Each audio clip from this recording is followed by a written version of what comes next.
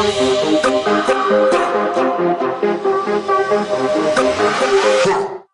right, guys, so today we're in part 1 of Mark chapter 9.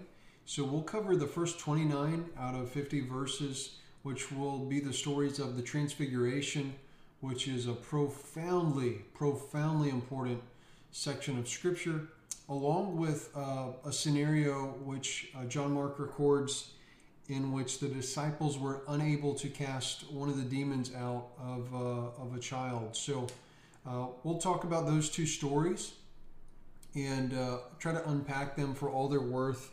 As I said, the Transfiguration is so rich and important. To be frank with you, I'm really not sure that after years of study, I even understand all that took place here.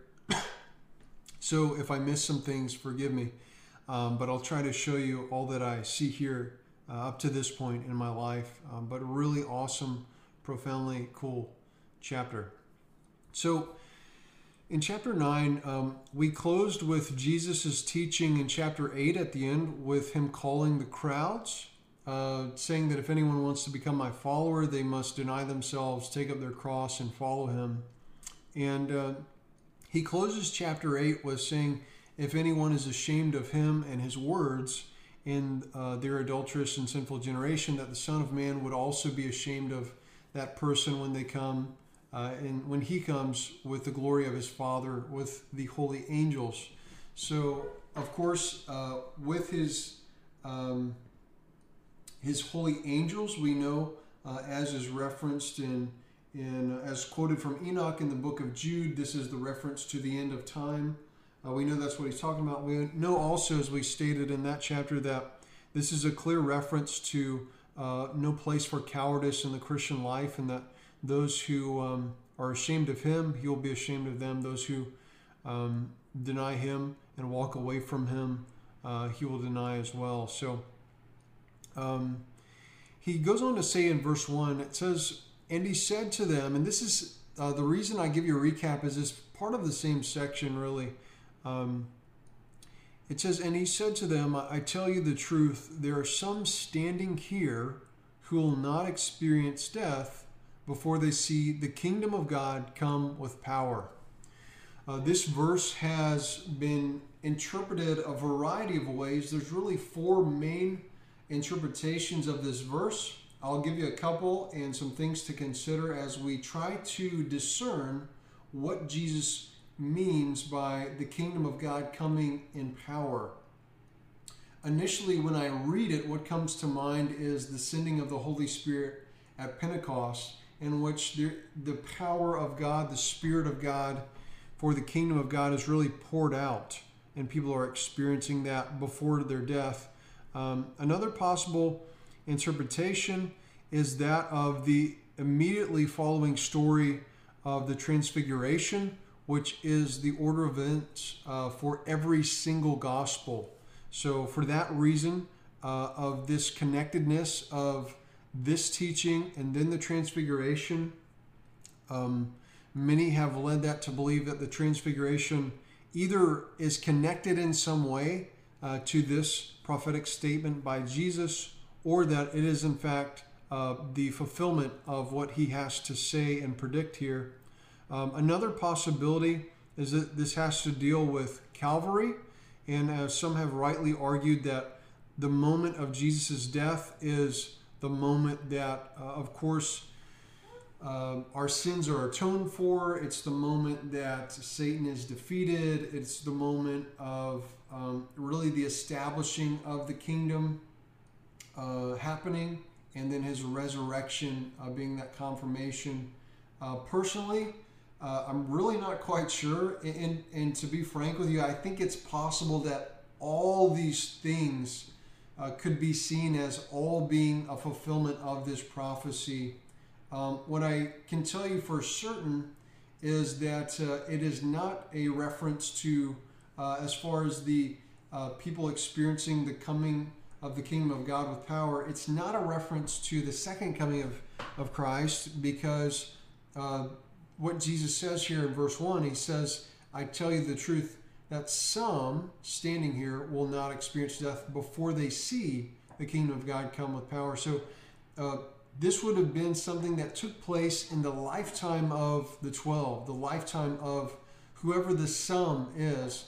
And so one way we could interpret this is to say, well, we know a couple things. We know it is some who will experience it, not all. And we also know that this will happen before they taste death or experience death. And so this could be, if it was the reference to the transfiguration, there are three, as we'll go on to see, who experience a divinely appointed revelation of who Jesus is. And in some sense could be said the coming of the kingdom and power in the transfiguration. It's really the revelation. So that could be argued. What I think is going on here, if you're lost, forgive me. What I think is going on here is that I think quite possibly, as I said, all of these things, I wouldn't see them as disjointed events that we need to somehow interpret and get the right interpretation. What I would encourage you to do is to see all of these things conjoined together. See all of these things as more unified in a singular event instead of seeing them as opposing ideas. See this all as the culmination of the kingdom of God. When Jesus came on the scene, he said, repent, for the kingdom of heaven is at hand. It's about to happen. It's right in front of you. And so in some ways, Jesus's kingdom is being established with his ministry and with his lifetime. So don't try to disjoint all of these, but rather I would encourage you to see it as a whole. See it as the transfiguration is the confirmation of Jesus, the ordination of Jesus, the proclamation by the Father, and as we'll go on to see, Moses and Elijah, of Jesus as the Son. And also that Calvary, the death of Jesus on the cross, likewise is him taking on that eternal crown of glory for the sins of the world, him manifesting to the fullest extent the Isaiah 53 prophecy of the suffering servant, and his resurrection is his taking up of that kingdom. And likewise, Pentecost, where the Holy Spirit is sent, is in a very real sense, again, the kingdom of heaven being established on the earth with power, as the Holy Spirit is representative of that power. So if it is Jesus' transfiguration, this passage is true. If it's Pentecost, this passage is true. I think it's probably a combination of all these. So I'm just going to read this again. And he said to them, I tell you the truth, there are some standing here who will not experience or taste death before they see the kingdom of God come with power. And so for this crowd, a large portion of them experienced Pentecost. A large portion of them, of course, saw and experienced the crucifixion of Jesus. And also there were a handful of them, 3, who saw the transfiguration. So I believe that it is a combination of maybe Calvary and Pentecost that Jesus is speaking of. But the transfiguration is so vital and important to this interpretation because it is the confirmation that is what's going on and about to take place in the very near future. So I think that's why we see this connection. This isn't an issue to fight over, to argue over. But all these events are just powerful. They're beautiful. They're majestic. They are awesome and so telling. And I love this passage. So that's how I would explain verse 1. Again, like I said, all of the Gospels immediately take you right to the transfiguration story. So verse 2 of chapter 9, it says, 6 days later, Jesus took with him Peter, James, and John and led them alone up a high mountain privately. And he was transfigured before them. So I just want to stop right here. For the 6 days later, if you study the Gospels, you'll find a slight discrepancy or different explanation. One of the other Gospels, at least one, maybe others, says this is 8 days later. And so what's going on here, a real easy answer to that seeming contradiction is the different gospel authors are going by different times of day as their calendar. So if you know Jewish context, this will make sense. The Jewish day, as I've explained previously in other videos, starts in the evening and then goes on to the morning of the next day. So the Jewish day, it starts at sunset. We get this from really a place in Deuteronomy for Jews, but mainly I would point you to the Genesis narrative in chapter 1. If you read Genesis chapter 1, what you'll see for every creation day, out of all the 7 days, there's evening to start out with, then there's morning the first day, or the second day, third day. That's what it says for all of them. So Jewish people, in like manner of Genesis 1, interpreted their days and started their days at sunset. We also know for Roman day calendars, just like Americans, for those people watching, started their days at midnight. So day was not from sunset to from sundown to sundown, but instead Roman days were from midnight to midnight. And that's how, if you're an American 21st century like me, watching this video, listening to this podcast, what you'll know is that your day starts at midnight and ends at midnight, and that's the same as the Roman day. That's the same way the Romans established their day. So what we could see easily going on here is that quite possibly for Matthew and for Mark and for Luke, they're just going off of these different days. I just want to read this really quickly to you. This is a quote from the Gospel of Mark, the Suffering Servant Orthodox Bible Study Companion. The chronology of the Transfiguration is difficult to determine with accuracy.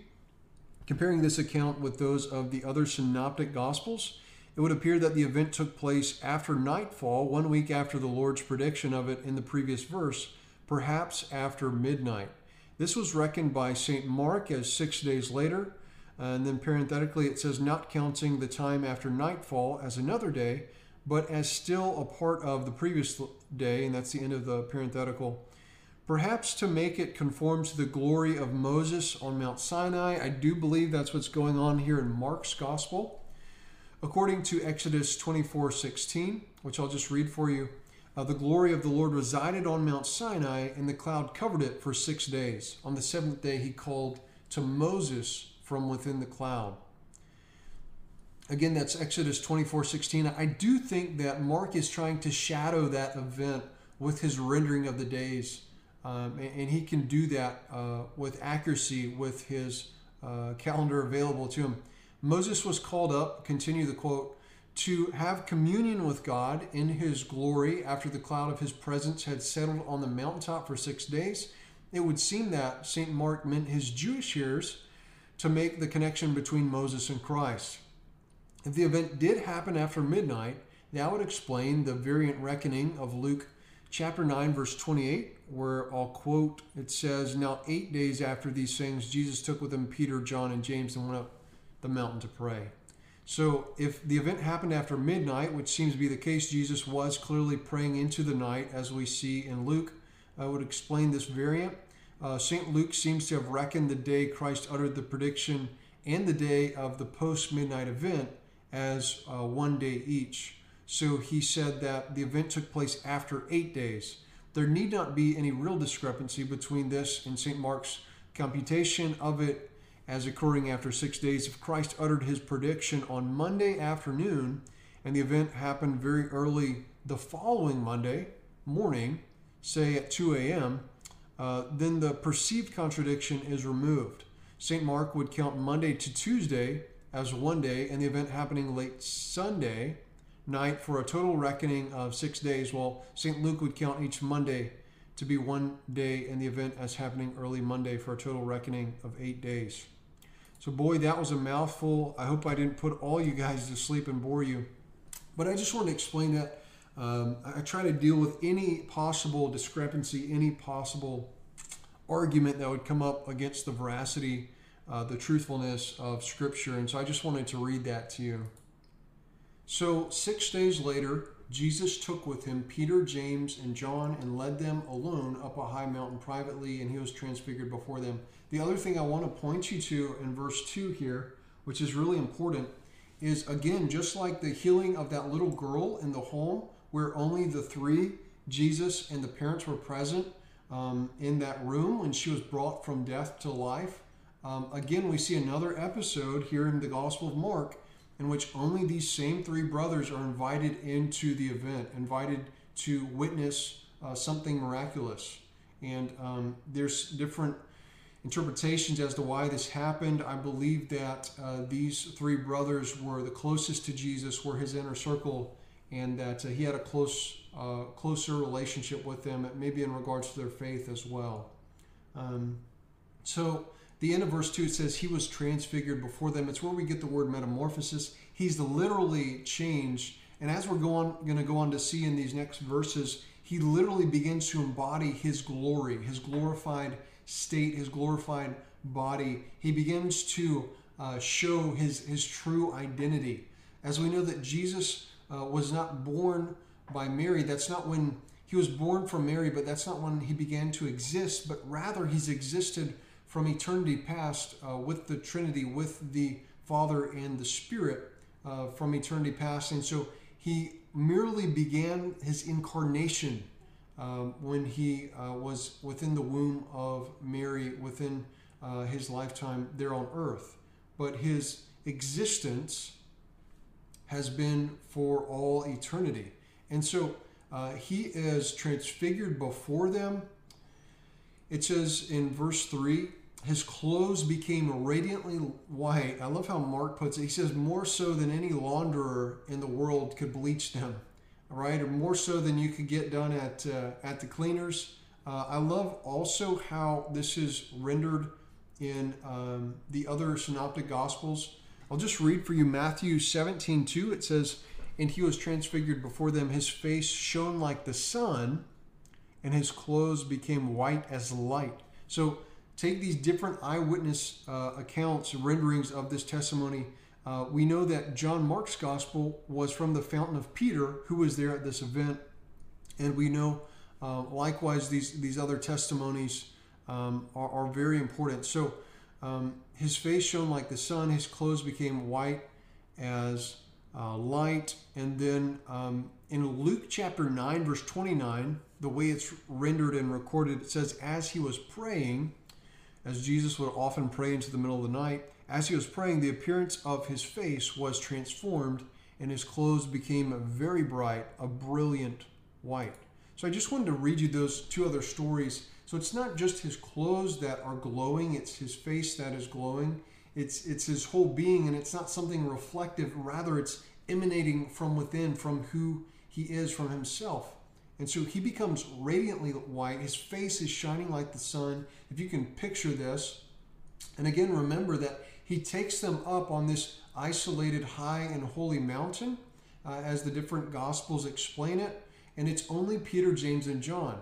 It says he takes them alone up privately. So these were the only ones around to witness this event that we're about to explain in further detail. The world could not bleach them that white. Jesus is transfigured in front of them. Verse 4, it says, then Elijah appeared before them along with Moses. This is one of the craziest verses in the entire Bible. Then Elijah appeared before them along with Moses, and they were talking with Jesus. So it seems like I almost want to say that Jesus is getting some pep talk before he goes to the cross. But what we see here is that two of the most significant figures of Old Testament scripture are found really right here on this mountain with Jesus. And so there's been different interpretations as to explain the significance of Elijah and Moses. I'll give you my current thoughts and ideas, and there may be things that I've missed, but this is extremely significant. One of the reasons, which dates all the way back to Origen, which I think is correct to say, is that Moses is very much so representative of the law. We see in the New Testament, especially in the gospel encounters with the scribes and the Pharisees, Sometimes they just quote Moses. They say, well, Moses said this. Other times they call the Torah, the first 5 books of the Bible, the writings of Moses, as we do know that Moses was the one to record Genesis through Deuteronomy.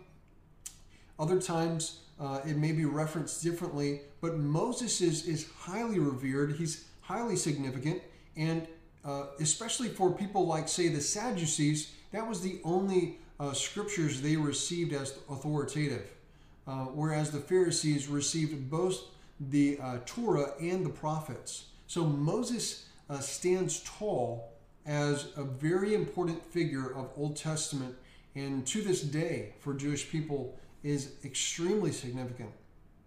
Likewise, Elijah also is very, very important. Elijah is what you could call the king of the prophets. We know that after Elijah came Elisha, who was double in power, even closing the ending of his life with a dead body being dumped into his open grave and then coming back to life. So Elisha is significant. Elijah, his mentor and predecessor, is extremely important. But the thing I want you to take note of for his significance is the fact that he was scooped up before ever experiencing death. The Bible tells us in 2 Kings, I believe 1st or 2nd Kings, that he was scooped up in a chariot of fire and whisked away to heaven. So these guys are extremely important in the Old Testament and are brought here to verify the sonship and identity of the Messiah. But that is not all. That's not it. That's not all what I want you to see. Here's the other thing I want to bring up, because there's so much parallel here. Likewise, with everything I've already stated, also Elijah and Moses both went to Mount Horeb or Mount Sinai to go and hear directly from God, to speak from God. So we know that in Exodus, in the book of Exodus, Moses is called up to the mountain to speak with God alone. We know that him, along with the leaders, go up the mountain and witness God in a certain sense as he descends like a cloud, as we'll see is the same exact scenario, similar, that happens here at the Transfiguration. We know Moses and the leaders go up Mount Sinai, Mount Horeb, and they go up here, and after 6 days, as I believe Mark is alluding to here in chapter 9, verse 2, where he says 6 days later Jesus took with him the 3. After 6 days with Moses, he is then called by God into the cloud, into privacy, only God and Moses alone, to then receive the 10 Commandments and the teachings of God, the stone tablets, along with all the teachings of God. So I want you to note this, and also know that it was within a 40-day fast that Moses received this miraculous revelation from God. So with that being mentioned, Moses is significantly important. If you're watching this by video, just got a little figure to show you. I got these 2 guys in Israel. Quick commercial break for my podcasters. Here we got Elijah the prophet that I got in Israel. Just a little model of him. And I don't worship these or pray to these. And then here's Moses, a little cute wood carving guy right there. So needless to say, this story is very important to me, and I think contains so much. Also got my man Moses there. It's a funny story how I haggled that guy down from the price. But anyways, these guys are super important. Moses, even in this wood rendering, if you're watching this from the video, if you see what he's holding, I believe it's the Hebrew lettering for numbers, Hebrew numbers for 1 through 10. So we associate the law, the Torah, with Moses emphatically.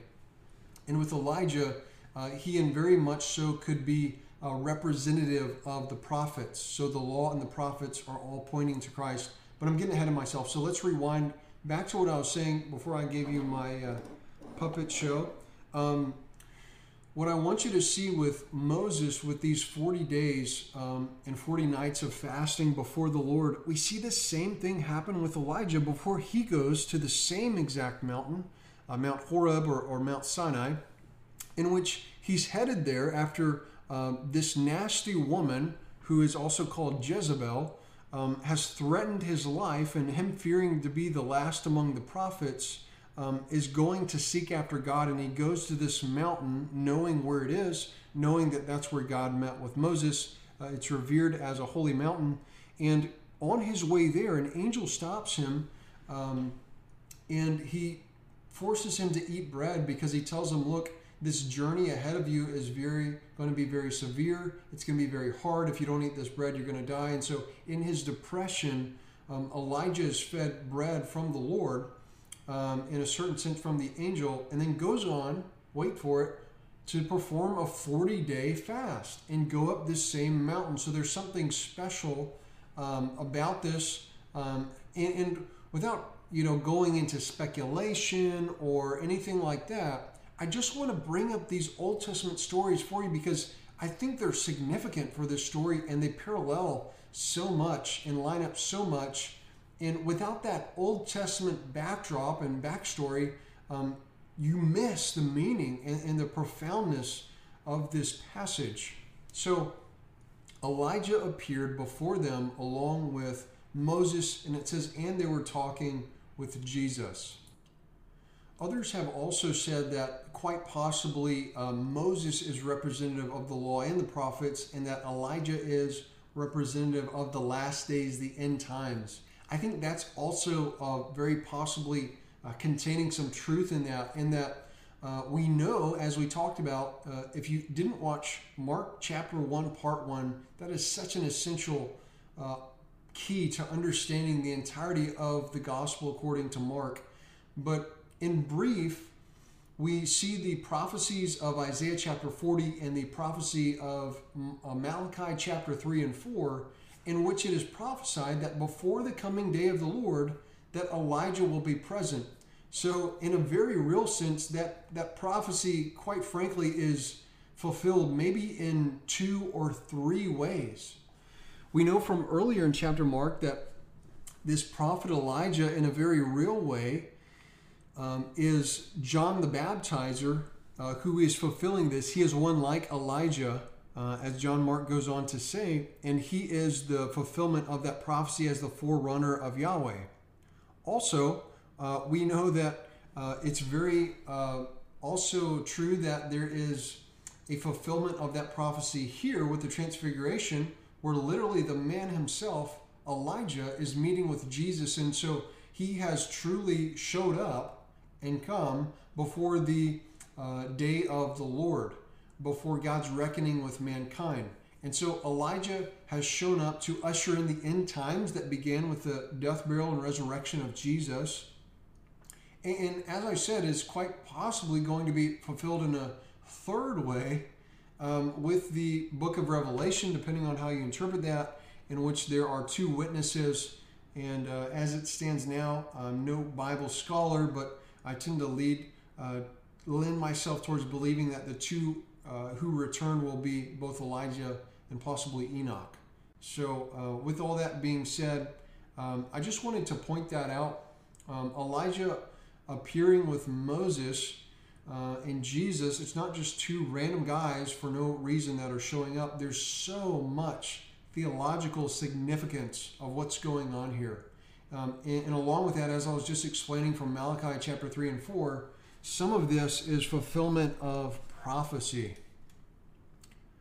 And so it says in verse 5, it says, so Peter said to Jesus, Rabbi, it is good for us to be here. Let us make 3 shelters, one for you, one for Moses, and one for Elijah. It seems to be that Peter was quite possibly confused and was wanting to maybe do something and set up something that Jesus wasn't trying to do. I just want to quote from the CSB Study Bible, the notes. It says, the 3 shelters Peter mentioned relate to the Jewish custom of building booth-like shelters during the Festival of Shelters or the Feast of Tabernacles, same thing that we find in Leviticus 23:39 through 43. Chapter 23, verse 39 through 43. Perhaps Peter wished to prolong this experience as was custom to that Feast of Tabernacles, Feast of Shelters. It says, perhaps Peter wished to prolong this experience, but his words wrongly implied equality among the three persons. It seems like what Peter wanted to do, according to that Feast of Tabernacles, they would set up temporary dwelling places for a full week, 7 days. And it seems like maybe, well, I'm not entirely sure, that Peter thought that what they were witnessing with this miraculous encounter is that it is now happening, like Jesus is establishing his kingdom. Here's Elijah, here's Moses, it's happening right now. And what he's missing is the common problem with Judaism, and what they miss with Christianity is that Judaism, rightly so, saw the coming of the Messiah. What they missed is that it was going to happen in two parts. So in the first part is what they missed. That's what's always being misinterpreted. They see him as a king. They see him as a conqueror. And while he was that, he was also the prophesied suffering servant that we see in Isaiah chapter 40 through 66, and also in many other places in the Old Testament. He is both king and suffering servant. Well, as maybe the Jews of the day and still today only see one coming of Yahweh, which is in conquering and in power, but they miss the suffering servant who was to come. And likewise, it seems very possible that Peter had missed that distinction there, which would be easy to do. And so Peter says, Rabbi, it is good for us to be here. Let us make 3 shelters, one for you, one for Moses, one for Elijah.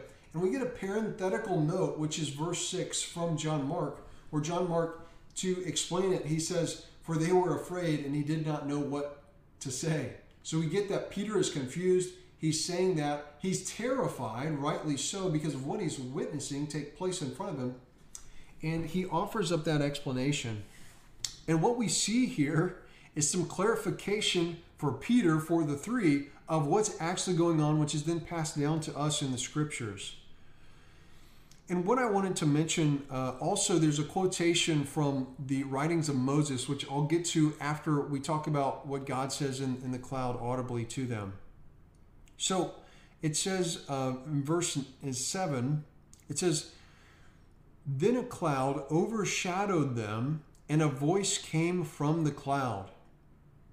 And the voice says, this is my one dear son, listen to him. Okay? This is very important, significant for many reasons. Verse 7 of chapter 9 tells us that a cloud comes upon them on this mountain. Think back to Moses. This is exactly how God appeared to the Israelites. It's how he appeared to Moses and gave him the 10 Commandments. He's on this mountain and this cloud descends. We see as well overtones that speak to Elijah encountering God, in which he goes to this same mountain and God speaks to him. Here in this event, we have both of these guys present, in which that happened, Moses and Elijah, and we also have Jesus, in which the Father speaks audibly, and Peter, James, and John get the great honor of witnessing it with their own eyeballs, of God audibly speaking, saying, this is my one dear son, listen to him. So this is extremely significant.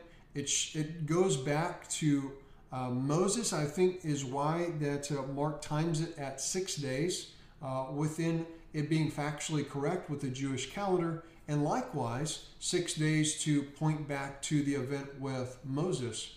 The other thing I want to point out with this verse is that there is something prophetic that Moses tells the Israelites. And I want to read that to you just briefly. We find this in the book of Deuteronomy. It's chapter 18, verse 15, where Moses, he says this. He says, the Lord your God will raise up for you a prophet like me from among you, from your fellow Israelites. You must listen to him. This is clearly prophetically pointing to Christ, and maybe has some dual fulfillment, but is in a way pointing to Christ because he is raised up from amongst the Israelites. And just as you see in Deuteronomy 18:15, where I'll just read that again. The ending of the verse, he says, a prophet like me from among you, from your fellow Israelites, you must listen to him. Okay? Deuteronomy 18:15. Now let me read to you the audible voice of God on the mountain of transfiguration in verse 7. Then a cloud overshadowed them, and a voice came from the cloud. This is my one dear son. Listen to him. Okay, so my one dear son, we know this is a prophecy concerning the Messiah, the heralded king of Psalm 2. And we see Moses to listen to him in Psalm 2. Also, this speaks to the prophecies of Isaiah. And all this together is culminating into the identity of the Son of God. It says, suddenly when they looked around, they saw no one with them anymore except Jesus. The last thing I want to mention, and I know this is such a jam-packed passage, there's two more things that I want to mention to you concerning this passage. The first is that I want to mention to you Peter's interpretation of this event that we get from 2 Peter chapter 1. And this is verse 16 through 21. I just want to read this to you. Peter says, "For we did not follow cleverly concocted fables when we made known to you the power and return of our Lord Jesus Christ. No, we were eyewitnesses of his grandeur. For he received honor and glory from God the Father when that voice was conveyed to him by the majestic glory through the cloud. This is my dear Son, in whom I am delighted." Again, prophetic confirmation of Psalm 2 over the Messiah, who is Jesus the Christ. Verse 18 says, "When this voice was conveyed from heaven, we ourselves heard it, for we were with him on the holy mountain. Moreover," verse 19, "we possess the prophetic word as an altogether reliable thing. You do well if you pay attention to this, as you would to a light shining in a murky place until the day dawns and the morning star rises in your hearts." He says in verse 20, "Above all, you do well if you recognize this. No prophecy of Scripture ever comes about by the prophet's own imagination, for no prophecy was ever born of human impulse. Rather, men carried along by the Holy Spirit spoke from God." So without the temptation to expound on the profoundness of 2 Peter chapter 1, we'll save that for another day. I love that passage as well. But I wanted to bring up that passage as Peter commentates on that event while we're here in Mark chapter 9.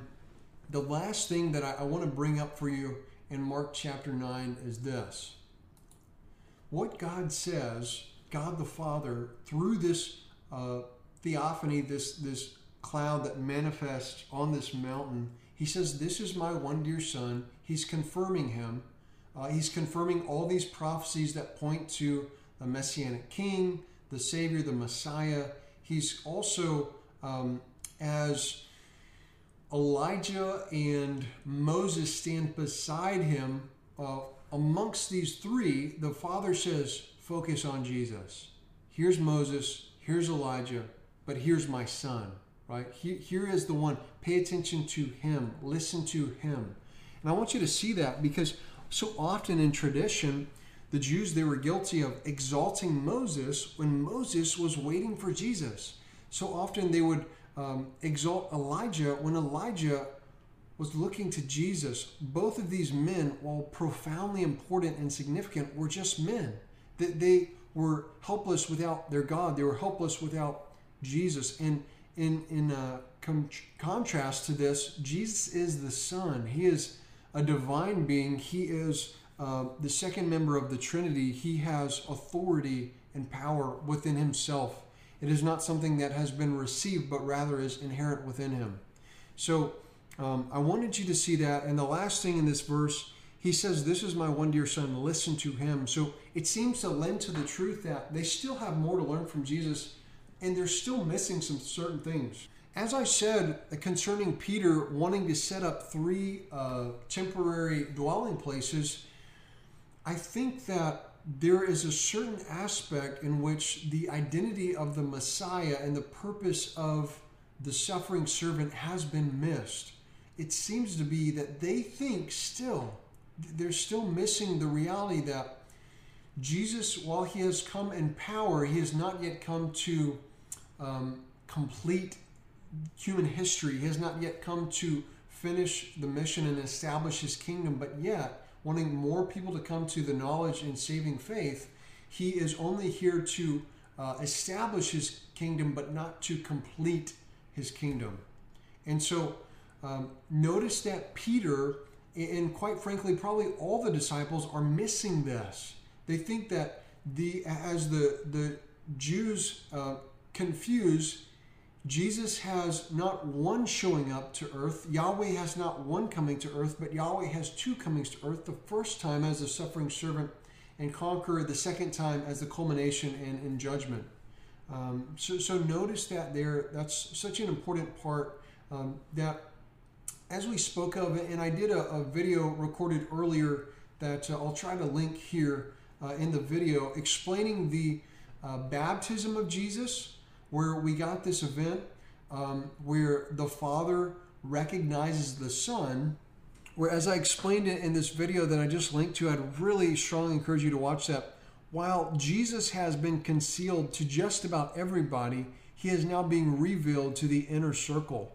And so while Jesus, his miraculous deeds were being performed, his identity as the Messiah, but not only as the king, but also as the suffering servant, is now about to be revealed. And so we see this prophecy of Psalm 2 given to both John the Baptizer and Jesus within his baptism, but now John the Baptist is dead, and only Jesus would have been the witness to that event, as I understand that section of Scripture. Now, all three of this inner circle is being brought into this Psalm 2 prophecy confirmation.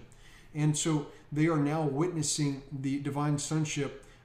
Likewise, as was baptism, there was miraculous things taking place. Now here, miraculous things, signs and wonders are accompanying this authoritative claim.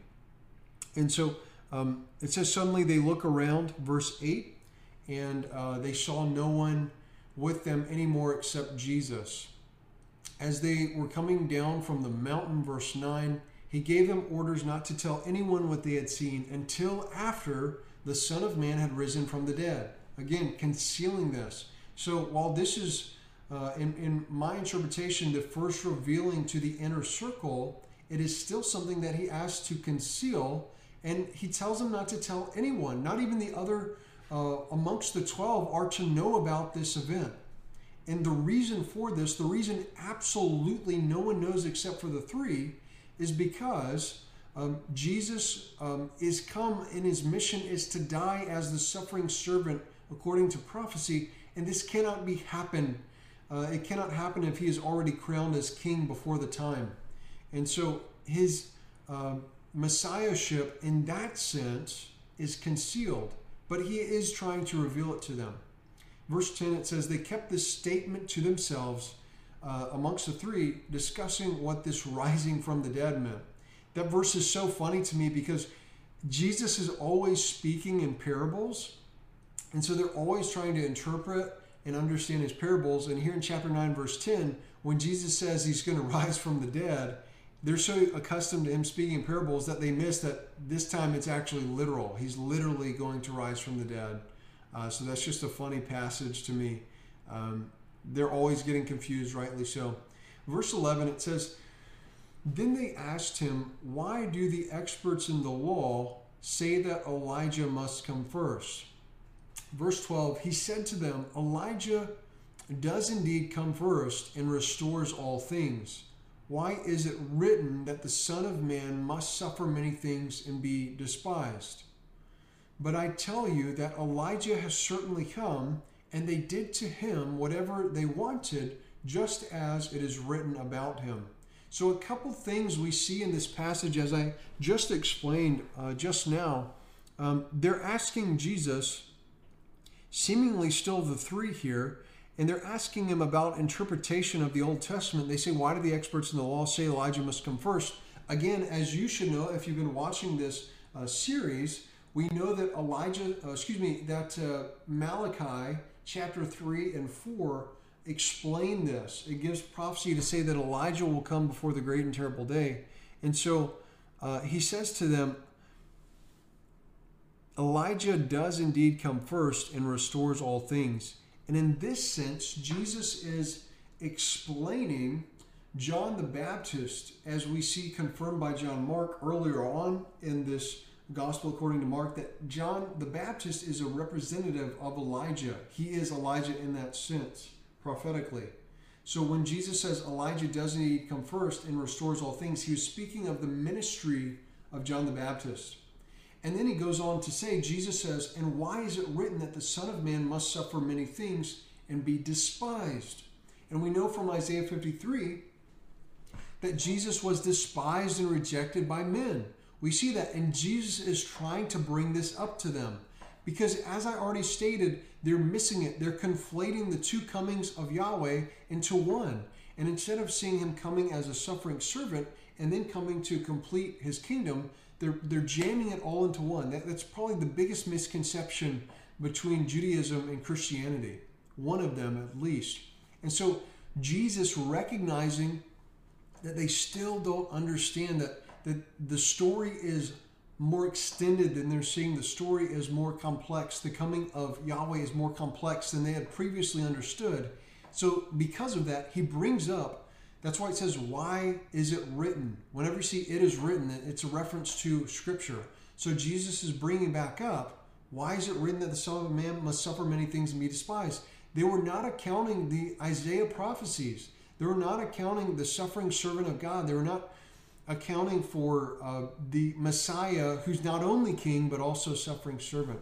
And so then he goes on to say, verse 13, but I tell you that Elijah has certainly come, and they did to him whatever they wanted, just as it is written about him. And so again, as this was written about Elijah, likewise, this is mentioned of John the Baptist, and they did whatever they wanted to him in the sense that they chopped his head off. And we explained that earlier. And so Jesus is explaining how some things are John the Baptist as Elijah, other things are speaking to Elijah the prophet. So don't get these confused. He goes on to say in verse 14, it seems that what happens here is that Jesus, along with the three, arrives back down at the bottom of the mountain.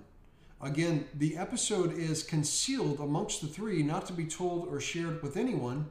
And Jesus and the inner circle come to find and encounter an event that is taking place with the disciples and a crowd of people.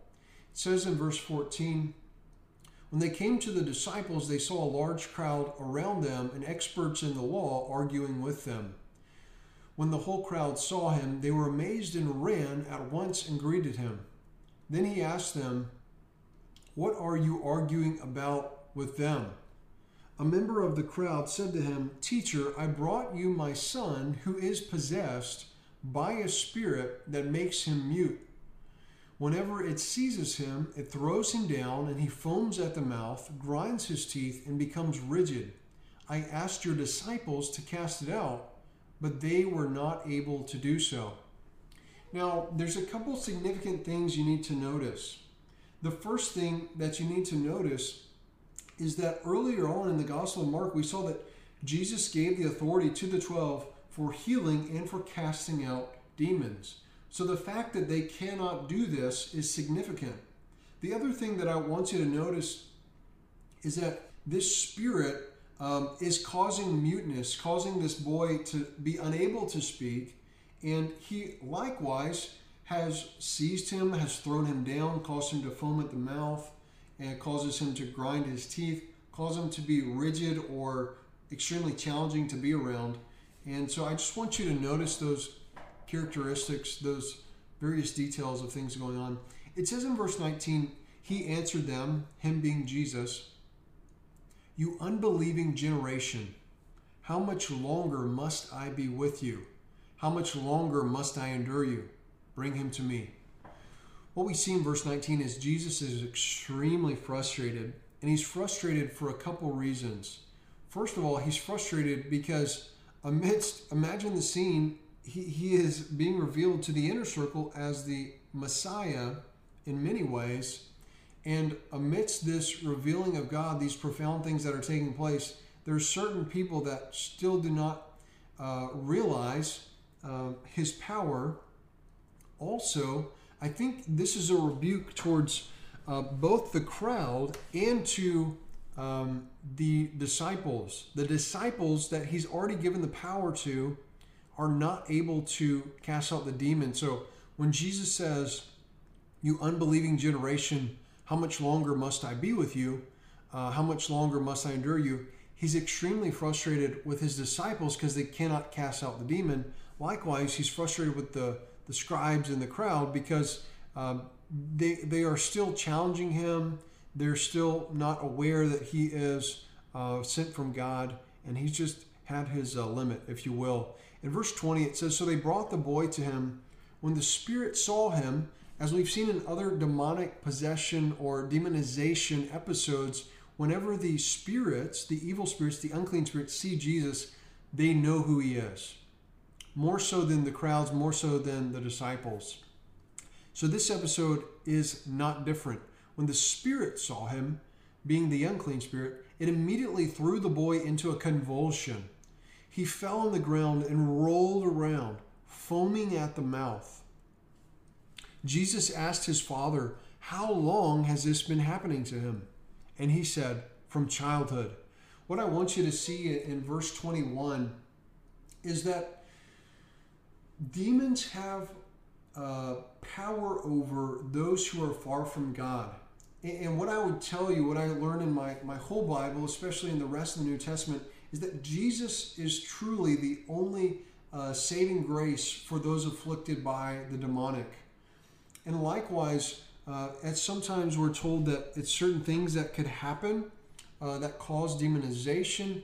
For this one, it is from childhood. We're not told the reasons behind the possession, but that this spirit has been afflicting this boy, which has seemingly caused him much grief and suffering for possibly many, many years from childhood. So it's at least a couple years. It says in verse 22, it has often thrown him into fire or water to destroy him. So this demon is causing suicidal tendencies with the demoniac, the one who had the legion. We see that the demons inside of him would cause him to cut himself. So not only self-harm, but also suicidal tendencies accompany demonic oppression, demonization.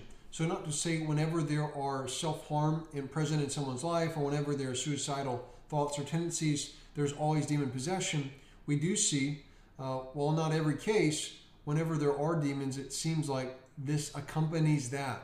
So that's something, side effect for you counselors out there to take to heart, that this boy is afflicted by demons, and it is causing him to have suicidal tendency. It is causing him to self-harm, and that is the demon within him. It's not a mental disorder, it's a demonic possession. So notice what he says here in the latter half of verse 22. He says, let me just read all of 22. "It has often thrown him into fire or water to destroy him." And then this man, the father of this son who's approached Jesus, goes on to say, "But if you are able to do anything, have compassion on us and help us." What a low blow. This man is coming before God himself, and he's questioning his authority. He's questioning his ability. He's questioning his capacity to help, to have authority over demons. And we see that this offends Jesus. The man says, "If you're able," because you might not be, right? And that's not what the text says, but what I'm saying is there's severe doubt in this man. He says, "Have compassion on us and help us." Verse 23, it says, "Then Jesus said to him, 'If you are able, all things are possible for the one who believes.'" So Jesus corrects him, his lack of faith, and he corrects him, and he also gives him some clarity, some clarification by saying all things are possible for the one who believes. So it's not that the Son is capable or incapable, but that the Son is capable for those who believe, for the one who believes. Then verse 24, we see some repentance with the father. Verse 24 says, "Immediately the father of the boy cried out and said, 'I believe, help my unbelief.'" So the father does profess faith and does profess that, His faith is inadequate, but he needs help from the Son to help his unbelief. And so that is enough for Jesus. That mustard seed of faith is more than enough for Jesus to work on his behalf. Verse 25 says, "Now when Jesus saw that a crowd was quickly gathering, he rebuked the unclean spirit." So again, what I want you to notice in verse 25, Jesus again trying to conceal his identity. It says when Jesus saw the crowd quickly gathering, people are starting to show up. It's starting to get big. He then is going to close out this teaching session. He wants to cast out the demon and get out of there. Because again, he is trying to conceal his identity and the crowds are gathering. So now when Jesus saw a crowd was quickly gathering, he rebuked the unclean spirit, saying to it, "Mute and deaf spirit, I command you, come out of him and never enter him again." Again, we see here with this verse, Jesus' inherent authority, not an alien authority, but a personal authority that he has. Verse 26, it says, "It shrieked, threw him into terrible convulsions," because we know the boy, while Jesus is having a conversation with this man, the boy's in the background having convulsions rolling around on the ground. We see then after Jesus commands this demon that it shrieks, letting out a demonic shriek, and throws him into terrible convulsions. So the convulsions worsen. To be sure, this is a severe episode that no one would quickly forget. And it says, threw him into terrible convulsions and came out. So the demon did not leave without first shrieking and convulsing. Then it says, the boy looked so much like a corpse that many said he is dead. To be sure, this body that has been used by a demon for many years is exhausted. This boy is exhausted. And although the demons are cast out, this boy's vessel has been used as a puppet for years. And so, to be sure, he's worn out and is laying there like a corpse.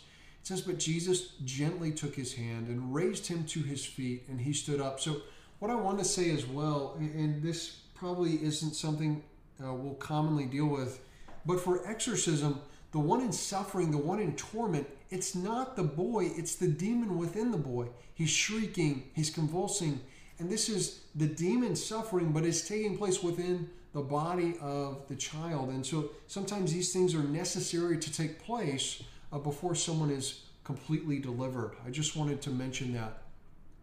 In these last two verses, it says, then after he went into the house, his disciples asked him privately, why couldn't we cast it out? He told them this kind can come out, He told him this kind can come out only by prayer. Now don't confuse this verse with other gospels that say it can only come out with prayer and fasting. All the textual manuscript traditions does say prayer. In some later manuscript traditions add fasting, as fasting was such a vital part to the early church, fathers. But we know sometimes fasting accompanies prayer. But it seems to be what he's saying, the way I would encourage you to interpret this is that Jesus earlier in the Gospel of Matthew gave these brothers, these 12, inherent authority to cast out demons. So at the command of the 12, because Jesus gave it to them, they could cast out demons. Whereas this demon, there's a hierarchy of power. This demon is so powerful that upon the command of mere men alone, although given authority by God, it's not enough. And so what we see here is that even the apostles, while they have authority from Jesus to cast out demons, for this powerful of a demon, they cannot cast it out except through appealing to prayer to God. So I think this could translate a teaching point for any of you exorcists out there. There are some demons that we may have imminent authority as sons of God, adopted sons of God, as children of God, as Christians to cast out. There may be some demons that are so powerful that even with our authority vested in us within Christ, we have to appeal to God through prayer to cast it out. I would encourage, if you're ever in a scenario like this has never done something done alone, always with a group, at least two strong believers. And I would also encourage and challenge you to always be praying in every situation just like this. But that's not neither here nor there. So that's the ending of the first half of Mark chapter 9, verse 1 through 29. A profound teaching, an important passage. This is close to an hour long, but whether you agree with me or not, this transfiguration passage is worth it. There's so much to be unpacked for this. So I hope this has been a blessing to you. Hope you tune in for the latter half of chapter 9. And I hope you pray on, think through, and meditate on the significance of the transfiguration and all that has occurred. Maybe this is a podcast or video worth watching or listening to more than once. Likewise, it is worth a revisit to your Old Testament concerning these two individuals. Hope this has been a blessing, and I'll hope to see you for Mark chapter 9, part 2.